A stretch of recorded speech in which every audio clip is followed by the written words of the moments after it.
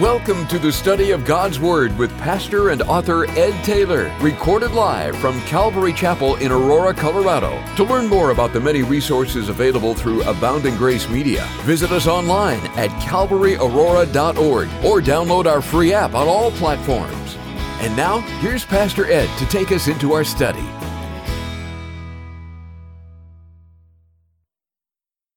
Amen. Would you take your Bibles and open them to 2 Kings chapter 19? And if you'd like to get ahead, go to Philippians chapter 4. 2 Kings chapter 19 and Philippians chapter 4 in a Bible study I've entitled, Take It to the Lord. Take it to the Lord. You know, we're studying the life of King Hezekiah, one of the best kings that ever lived of both Judah and Israel. Even though, as we learned last time, he wasn't a perfect king, and I think that's an encouragement to us because we're not perfect either, and yet the banner of our life can still be as a man or a woman that served God well with all of our mistakes, and I'm grateful. I look at it in my own life as I compare my own life and where I am now compared to the people that God used, and I'm grateful that God uses me, and I'm grateful that God uses you, even though I do make mistakes. Do you make mistakes? Is there any mistakes in the house? Give me an amen. Of course there is. And so the Bible says in Isaiah 25, verse 1, O Lord, you're my God, and I will exalt you, and I will praise your name, for you have done wonderful things, and your counsels of old are faithfulness and truth. And so anything good that comes out of our lives, God gets the credit. Anything bad that comes out of our lives, we take responsibility for that and ask the Lord to help us. So notice in verse 1, 2 Kings chapter 19, it says, And so it was when King Hezekiah heard it, that he tore his clothes, covered himself with sackcloth, and went into the house of the Lord. This was a good decision.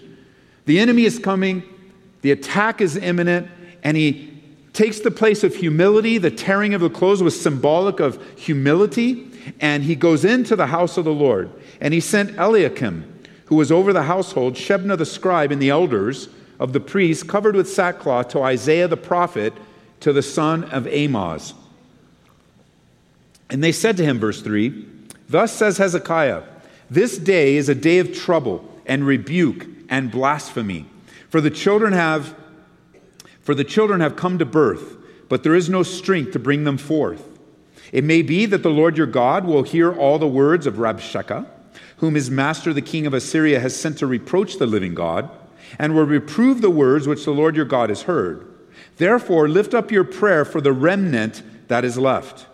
So the servants, verse 5, of King Hezekiah came to Isaiah, and Isaiah said to them, Thus you shall say to your master, Thus says the Lord, Do not be afraid of the words which you have heard, and with which the servants of the king of Assyria have blasphemed me.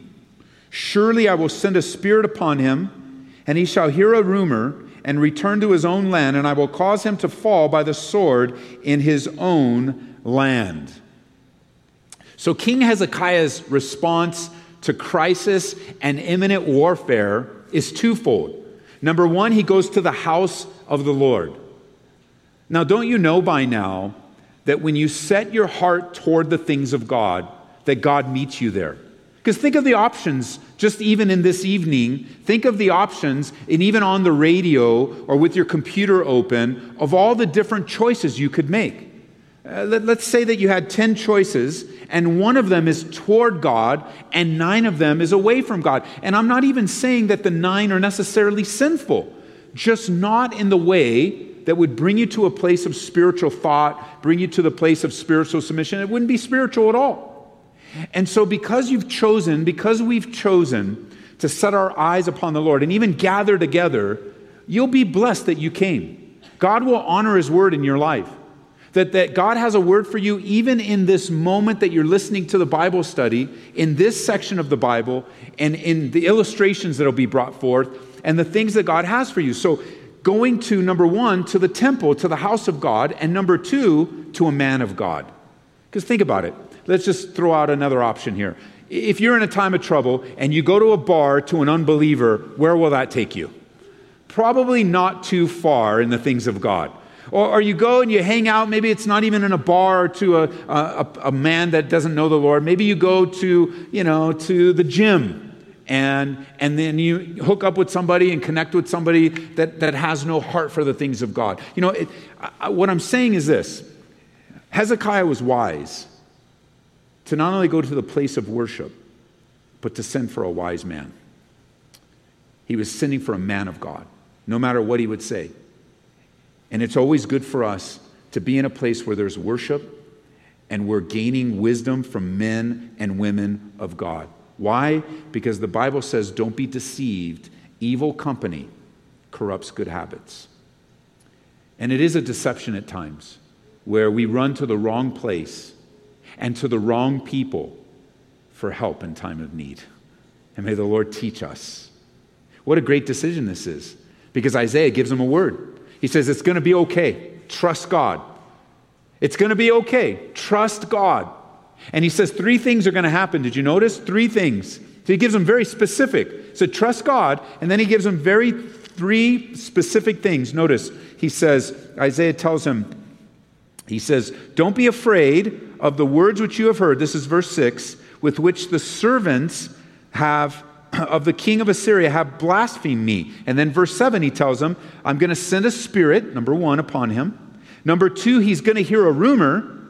And number 3, I'm going to cause him to fall by the sword in his own land. Now, we're going to read the rest of the chapter where these things take place. But just to give you a little heads up, number 1, I think that spirit that's coming is probably the death of 185,000 people by an angel. Notice in verse 35, it says, it came to pass on a certain night that the angel of the Lord went out, killed in the camp of the Assyrians 185,000 people. Now, I would be encouraged in war if an angel wiped out 185,000 people. And so Isaiah is saying, don't worry about it. Secondly, he's going to get a rumor, which I think back is in verse 9, this rumor about Ethiopia coming to distract him. And then thirdly, the sword. And we see in verse 37 that it came to pass as he was worshiping, and this is the king of Assyria, in the temple of Nisroch, his god, little g, that his sons Adaramelech, you know their names, struck him down with what? The sword. One of the foundational things that God has given to us to base our lives upon is his promises, his word. Building our lives upon the solid foundation of his word. That if you look back on history, I know some things are unsettled in your life today. I know some questions are unanswered. I know some pain exists. I know some worries and anxieties surround us. But if we look back throughout the scriptures, the overarching testimony of God is that he has kept his promise to everyone that's come before us. And as they were living life in real time, like you and I are living life in real time, they also were wondering, what's happening? What's going to come of this? How will it end up? What's the end result? And now in the presence of God, they can say with absolute, if they were given, where we learn in Hebrews later on that we're surrounded by such a great cloud of witnesses, if they were given a voice into our lives, they would say, keep going. It's true. God is faithful. He'll keep his promises. I know it's foggy right now. You're uncertain. But when you get into trouble, go to the place where people are worshiping and surround yourself with godly people and trust the promises of God.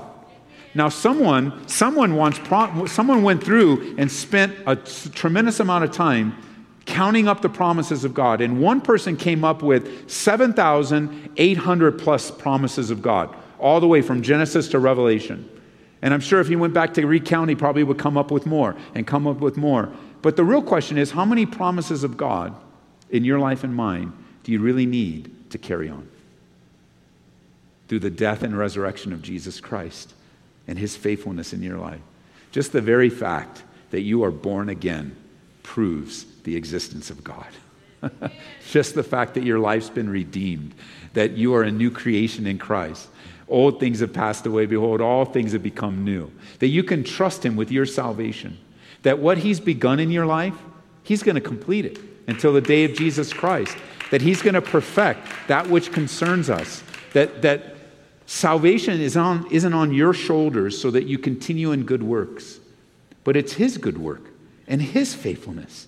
It's not you. Can you imagine if salvation was dependent upon you and me and my good works? How many times would we go in and out of salvation in a day? in a minute, in an hour. But see, God, he seals us with the Holy Spirit. He comes to permanently indwell us. It's a seal that cannot be broken. It's a seal that God himself puts upon your life. Let me show you something that's so encouraging. Would you turn over to Romans chapter 8? Because Paul was so caught up in this truth of the sufficiency of God and his assurance. Paul was assured of the finished work of Jesus Christ in his life. Even though what he was facing was testing him and taunting him and causing him to question, no doubt. But notice in Romans chapter 8, verse 18, it's just such a great chapter. He says, I consider that the sufferings of this present time are not worthy to be compared with the glory that shall be revealed in us. Because we have this, verse 19, earnest expectation of the creation that eagerly waits for the revealing of the sons of God. Verse 26, likewise the Spirit helps us in our weaknesses, because we don't know how we should pray as we ought, but the Spirit himself makes intercession for us with groanings that can't be uttered. He searches the hearts and knows the mind of the Spirit, because he makes intercession for the saints according to the will of God. And then Paul says, we know that all things work together for good to those who love God and to those who are called according to his purpose. Because whom he foreknew, he also predestined to be conformed to the image of his Son. That's your destination. You're headed toward the image of Jesus Christ, the work of God, that he might be the firstborn among many brethren. Notice in verse 31, what then shall we say to these things? If God is for us, who can be against us? He who did not spare his own Son, but delivered him up for us all, how shall he not with him also freely give us all things? Who's going to bring a charge against God's elect? It's God that justifies. Who is he who condemns? It's Christ who died, and furthermore is also risen, who's even at the right hand of God, who also makes intercession for us. And who, verse 35, shall separate us from the love of Christ? Shall tribulation, or distress, or persecution, or famine, or nakedness, or peril, or sword? As it is written, for your sake we're killed all day long, we're accounted as sheep for the slaughter. Yet in all these things we are more than conquerors through him who loved us. For I am persuaded that neither death nor life, angels or principalities, powers, nor things present nor things to come, height nor depth, nor any other created thing shall be able to separate us from the love of God, which is in Christ Jesus. Notice, our Lord. Paul's writing to believers and saying, look, it doesn't matter what you face. It doesn't matter what you think, what trial you're going through. Nothing and no one can separate you from the love of God. And guess what? Any other created thing, if you like to write in your Bibles, you can just write your name right there, because not even you can separate yourself from the love of God. He will complete what he finished in your life. He will do the work that he promised to do. And he will change us from the inside out so that our lives, they are lives of cooperation or obedience. Like two keys in our lives that truly help us along the path is surrender and obedience. Those two elements, as we cultivate them in our lives, our willing surrender to our loving God and our willing obedience to his will. Think about obedience for a second. When you want to do something, how much of an act of obedience really is that? Like when you want to do something, there is obedience involved. I understand that. But isn't a real effort of obedience when you don't want to do it? Similar to submission. Yes, there is submission. We voluntarily submit all the time. But isn't submission much more valuable when you don't want to submit? When you want to go your own way and do your own thing. But then the Bible says, no. Lives are lived in much more peace and joy when you choose submission. And you say, okay, Lord, I'll choose submission. But I don't want to choose submission, but I will choose submission because, God, that's your way. It's the same with obedience. Acts of obedience really come, they magnify in our lives when we don't want to obey. And we choose to do exactly what God tells us to do. Why? Because we surrender our wills to his. It's a beautiful work of the Spirit inside of us. Imagine some of the things that you have done and obeyed that you didn't want to do. And yet how blessed you were to obey the Lord.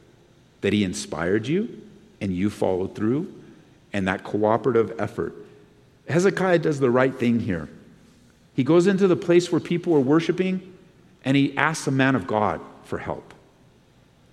And it's encouraging to me as I'm meditating on this message this last week. I've been thinking about this a lot in my life. And it would be maybe some of you will adopt this. But it came to me way back when we were studying through the Gospel of John, verse by verse. And we came to that place. Just jot it down. I'll read it to you. In John chapter 6, in verse 5, at the feeding of the thousands, it says, Jesus lifted up his eyes, seeing a multitude coming, a great multitude coming toward him. He turned to Philip and said, where shall we buy bread that these may eat? So he asked him a question. What are we going to do to feed these guys? But the rest of verse 6 says, but this he said to test him. And here, listen to this. For he himself knew what he would do. And to me, that's greatly encouraging. That God already knows what he's going to do. He already knows. We may not know. Hezekiah is afraid. Assyria, the king of Assyria, these threatening words, they're coming to attack. What are we going to do? But God already knows what he's going to do. He's going to send a spirit. The king's going to hear a rumor, and he's going to fall by the sword. That's what's going to happen. And Hezekiah would have never learned that had he not asked. And had he not gone to the place of worship and asked the man of God. And so often I just don't understand what God is doing. I don't understand what's happening around me.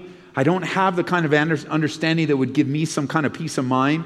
Where is he taking me? Where does he want me? How does he want me to respond? What's the situation? How is it going to end? What's the end game? Why is he allowing this over here? Why is this guy doing that? Why is she saying that? All of these things that surround our lives. And yet, I can cling to the Word of God. That God already knows what he's going to do in my life. He already knows how it's going to work out. He already knows what he's going to do in working all things together for the good in my life. He already knows. And I can trust the one that knows. You know, there's a saying, a real saying that's kind of become cliche, but I want you to always listen to the cliches because they actually have very powerful truth in them. But because they're cliches, we kind of ignore them. But there's this cliche, a Christian cliche that's out there that says, I don't know what the future holds, but I know who holds the future. That's some powerful stuff right there. That's a powerful truth. Because Jesus already knows what he's going to do. In Hezekiah's day, God already knew what he was going to do. And in your life today, in the 21st century, with all that's swirling around your life, God already knows what he's going to do with you. He already knows. And it's already going to come to that perfect end of conforming you and me into the image of Jesus Christ. I'm reminded of how Paul was writing. If you would, I ask you to open to Philippians chapter 4. Would you turn there with me?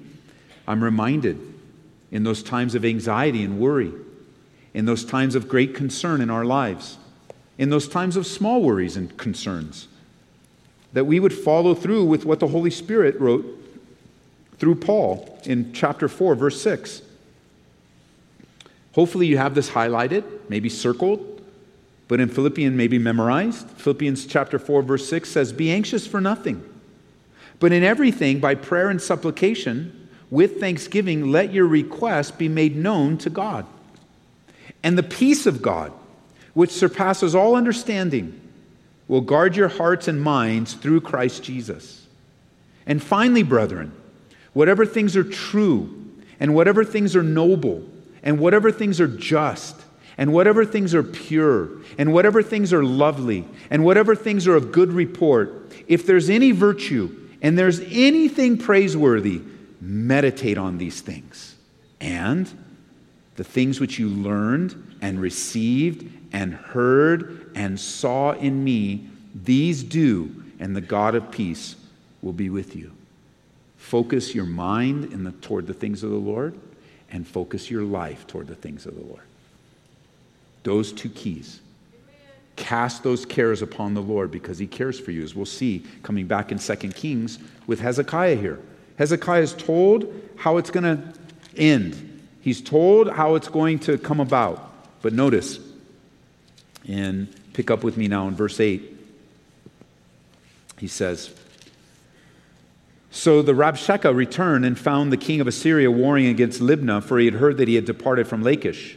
And the king heard concerning Tirkah, king of Ethiopia, look, he's come out to make war with you. So he again sent messengers to Hezekiah, saying, Thus you shall speak to Hezekiah, king of Judah, saying, Do not let your God in whom you trust deceive you, saying, Jerusalem shall not be given into the hand of the king of Assyria. Look," verse 11, "you have heard what the kings of Assyria have done to all the lands by utterly destroying them.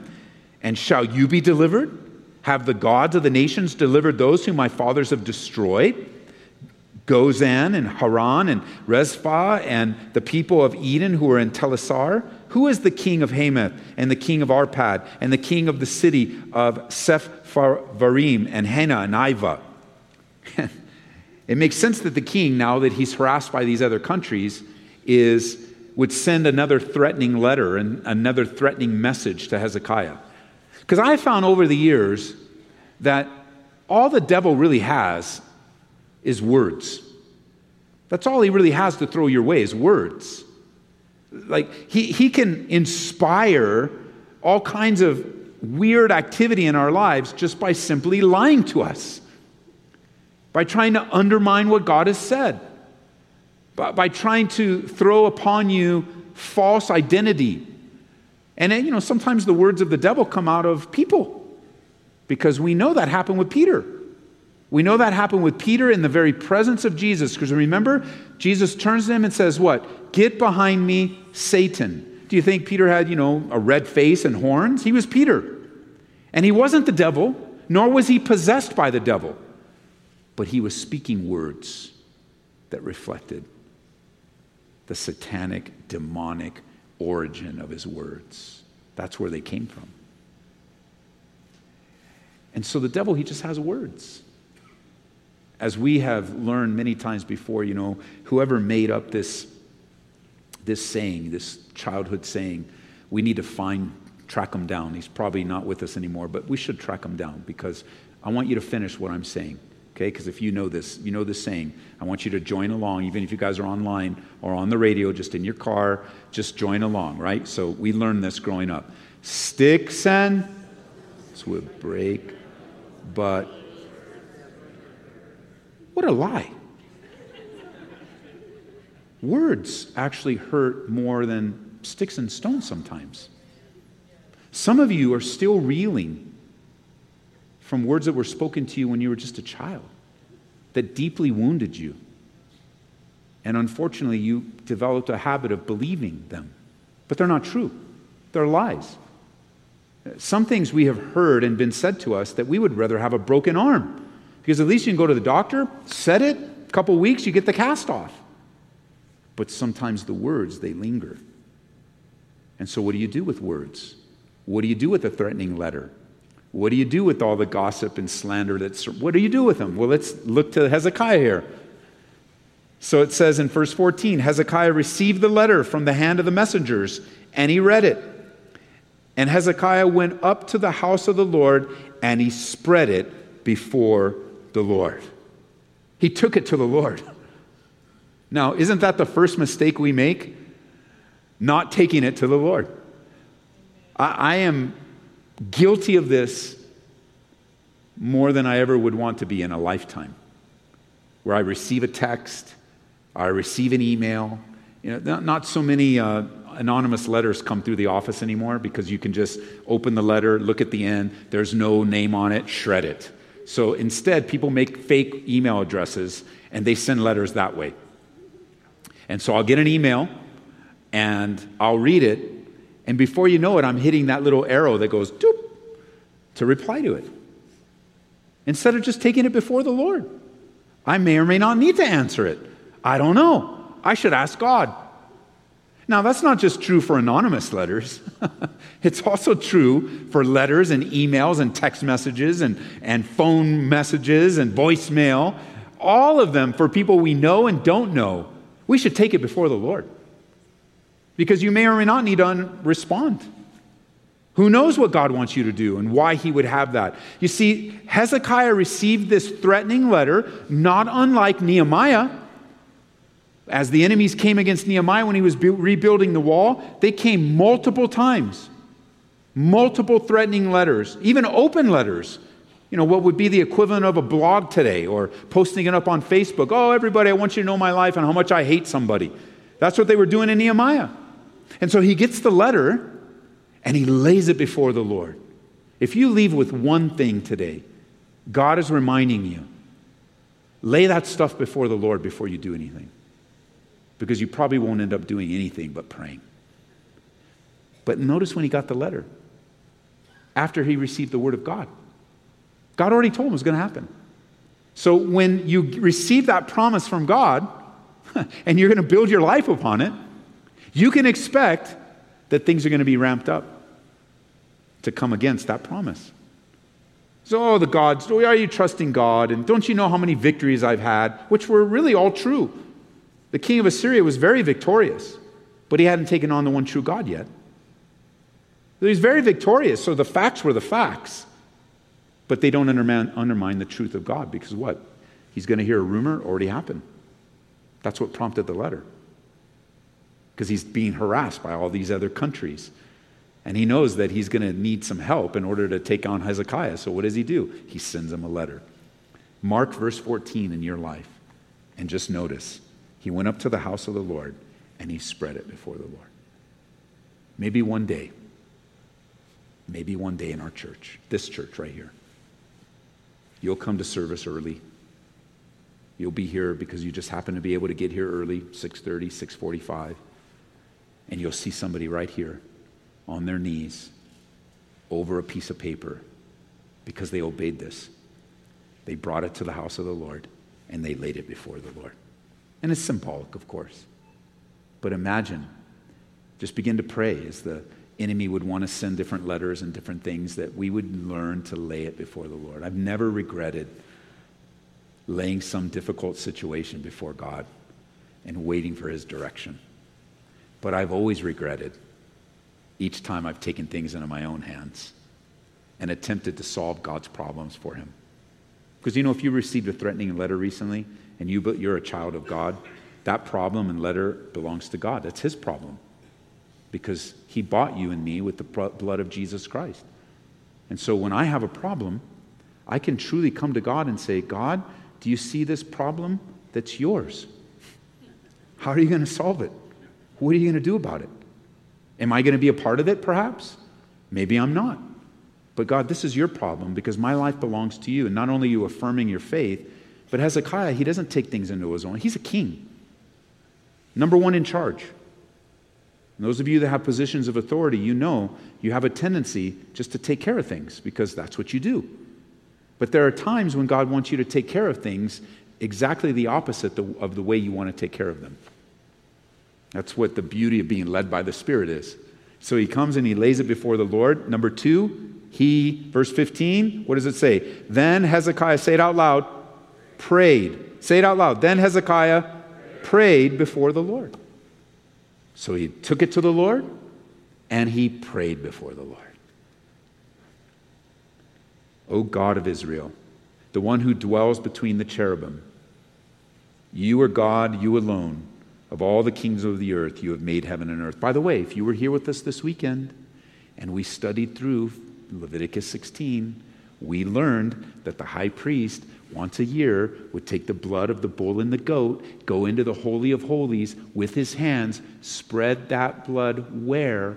On the Ark of the Covenant, which was on top was a lid with the two cherubim, the two angels, cherubim, and it would be there. Remember, that was the one place that God proclaimed that he would meet his people. We all learned that, right? We all learned that this weekend. So now you understand as the Bible comes together, Hezekiah, as he's praying, says, verse 15, O Lord God of Israel, the one who dwells between the cherubim. Where was that? On the Ark of the Covenant, the mercy seat, where the blood of the bull and the goat would come in once a year to cover the sins of the people every year, by the time we get to Hebrews, Jesus is what? The great high priest who offered himself a once and for all sacrifice. Bible study is pretty fascinating stuff. And you never know how they're all going to tie together. You never know how it's all going to come together. Notice, In verse 16, incline your ear, O Lord, and hear. Open your eyes, O Lord, and see. And hear the words of Sennacherib, which he has sent to reproach the living God. Truly the Lord, the kings of Assyria, have laid waste the nations in their lands and have cast their gods into the fire. For they were not gods, but the work of men's hands, wood and stone. Therefore they have destroyed them. Verse 19, now therefore, O Lord our God, I pray, save us from his hand, that all the kingdoms of the earth may know that you are the Lord God, you alone. As I mentioned earlier, I can't tell you how often I haven't done this. Too many times in my life that I haven't done what Hezekiah, the king of Judah, has done here. How much stress and tension and worry would be removed from our lives if we would just take it to the Lord and pray. Just take it to the Lord and pray. You know, we get the messages, we get the letters, we get the emails, the Facebook messages, the Twitter stuff, the Instagram stuff, Snapchat stuff, and whatever they invent in the new coming years to communicate. And how we must develop and cultivate the habit of laying these things before the Lord. As one commentator put it, Warren Wiersbe, he said, and I quote, when the outlook is bleak, try the uplook. When the outlook is bleak and difficult, look up. And I can say personally at times, I have spread things out before the Lord and he's answered and he's helped and you move forward. And the king, notice, had one great burden on his heart, and that was what? To glorify God. He laid this before, not necessarily because it was a big burden, but it was. And he laid it before, not necessarily because he didn't know what to do, because he didn't in many ways. But he laid it before God because he knew that God's glory was at stake. It was him. It was his name. It was his reputation. As you read through the heroes of the faith, they all had the same concern, the glory of God and his reputation. Hezekiah was more concerned for God's glory than even for Judah's safety. He saw deliverance as a chance for Israel to fulfill her purpose for which God raised her up. Wiersbe said this again, let me quote. Some people rush into the Lord's presence whenever they face a problem, but God never hears their voices at any other time. This wasn't true of King Hezekiah. He was a man who at times sought the blessing of the Lord on the people, but he also sought to know the word of God and the will of God. And this gave him power in prayer. Blessed is that nation whose leaders know how to pray. And I would say, blessed is that church whose leaders know how to pray. And blessed is that home whose leaders know how to pray. Blessed is that workplace whose leaders know how to pray, because God is there in the midst. Well, Isaiah again answers in verse 20. He says, thus says the Lord God of Israel, that which you have prayed to me against Sennacherib, king of Assyria, I have heard. It's so wonderful to know that God hears us when we pray, every single time. And here's the answer, which the Lord has spoken. The virgin, the daughter of Zion, has despised you, laughed you to scorn. The daughter of Jerusalem has shaken her head behind your back. Whom you reproached and blasphemed? Against whom have you raised your voice and lifted up your eyes on high against the Holy One of Israel? Verse 23. By your messengers you have reproached the Lord and said, by the multitude of my chariots I have come up to the height of the mountains, to the limits of Lebanon. I will cut down its tall cedars and its choice cypress trees. I will enter the extremity of its borders to all its fruitful forest. I have dug and drunk strange water, and with the soles of my feet I have dried up all the brooks of defense.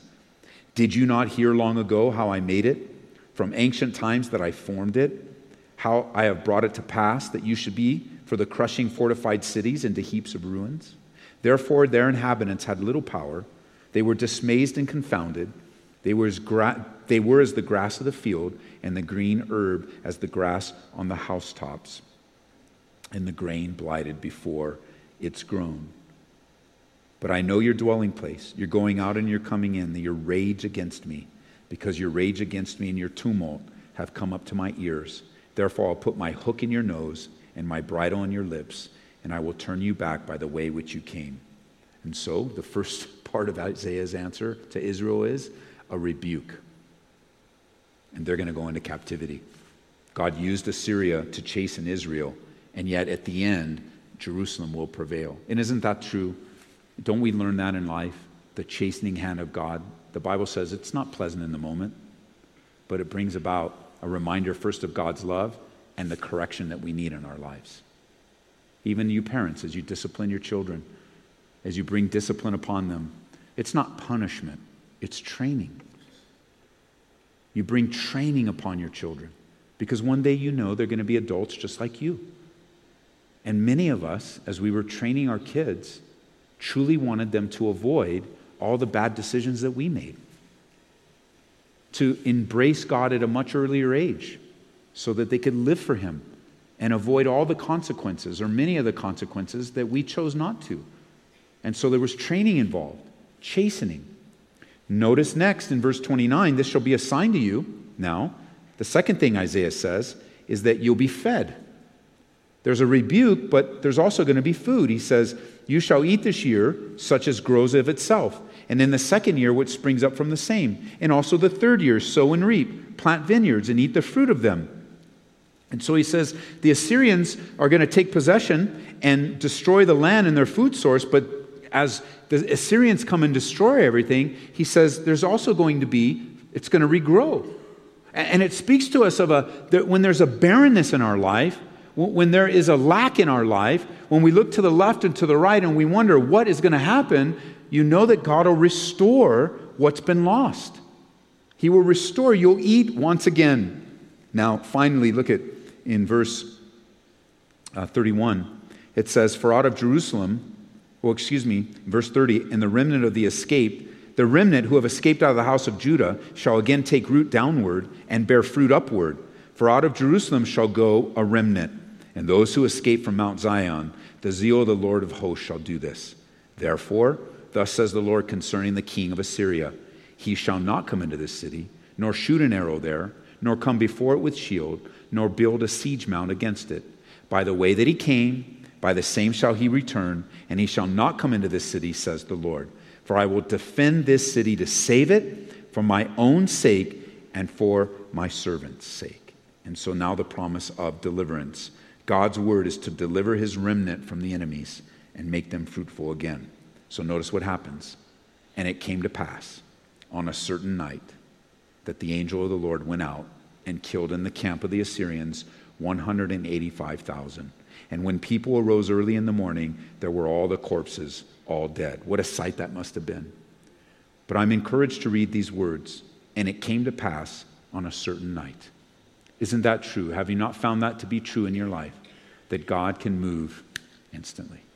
It came to pass on a certain night. Those of you that are waiting on God, those of you that are interceding, those of you that are pressing in, those of you that can see many days and many weeks and many months behind you of seeming silence or no action from God, it came to pass on one night. God acts. It came to pass one night that 185, they were just wiped out. The power of the angelic realm. So Sennacherib, verse 36, king of Assyria, departed and went away, returned home, and remained at Nineveh. And it came to pass as he was worshiping in the temple of Nisroch, his god, that his sons, Adrimelech and Sharezer, struck him down with the sword, and they escaped into the land of Ararat. Then Irshadon, his son, reigned in his place. It's good, is it not, to be reminded again that God knows what he's going to do in your life. He already knows, and we can trust him. To learn the habit of laying it before the Lord and praying it to the Lord. Learning, as Peter tells us, casting all our cares upon him because he cares for you. As we learn to be anxious for nothing, but in all things by prayer and supplication. You know, before we cast our cares, Peter says, therefore, humble yourselves under the mighty hand of God that he might lift you up. And you know, sometimes it's very difficult to be under the mighty hand of God, to submit to the mighty hand of God. And yet in due season, at just the right time, God moves in our lives. And it came to pass one night. And knowing that humbling that's happening, that dependence that's building is leading to a precious promise. Because never at any time have you been so desperate for the things of God and for the presence of God and for the answer of God and for the intimacy of God and for the assurance of God than in this time of troubling and this time of humility, this time of desperation. In those times of anxiousness and worry, you cast them upon the Lord. In those times of letters and bills and difficulties, we take it to the Lord and we pray it to the Lord. That we cast these things. The idea is casting once and for all. That we cast them before the Lord, knowing that He cares for us. Not just to simply get them off our minds, although that helps, and to get them away from us, but because we know that God cares for us. And whatever way we're casting is the direction that we're heading. You know, if we don't come to the house of God, then most likely we're going to be going somewhere else. And if we don't seek a godly man or woman of God, then most likely we're going to go somewhere else. And in the difficulty in our lives, we need to go to those places and we need to go to those people. They're going to take us to the chief shepherd. Not just among us, although we can help one another, but our help comes from the Lord. And so we want to be surrounded by people that will take us to the place of help and encouragement. And you know, Jesus looks at you and He says, why don't you feed them? Or He answers your prayer with that letter. What are you going to do about it? And you're like, I'm praying to you. What do you mean? What am I going to do about it? And then can't you hear the rest of the verse? He told him that to test him. Because Jesus already knew what He was going to do. That's me. It just brings great comfort and encouragement to my life. So much uncertainty swirls around my life presently. But really, it's swallowed up by the certainty of my God. Not the uncertainty of circumstances and things that surround my life, over which, by the way, we have no control. That's the great myth. We have no control. We don't control what people do, what people say. We don't control it, but we do control surrender and what is the other one? Obedience. You guys better write those down. Even if you write them on your hands, so you can write them down later. Our surrender and obedience, that when the letter comes, where do we go? To the house of God. When the trouble comes, who do we ask? A man of God. Why? Because those two will take us to the God who answers. He already knows what He's going to do. And so, Father, we are encouraged by Hezekiah, even though I think also convicted by him. In this case, he did what was right. Isaiah did what was right. God, you always do what's right. And I'm grateful today that you would give us assurance in our relationship with you. That we would not focus on that which we don't control, but rather we would trust you, because it happened one night that an angel was sent out. It happened one night. It happened one day where you exploded on the scene of our lives. And we were born again. Our lives were forever changed. Never to be unborn again, but rather to live a fruitful, glorious life, trusting in you by faith, receiving from you all that you have for us.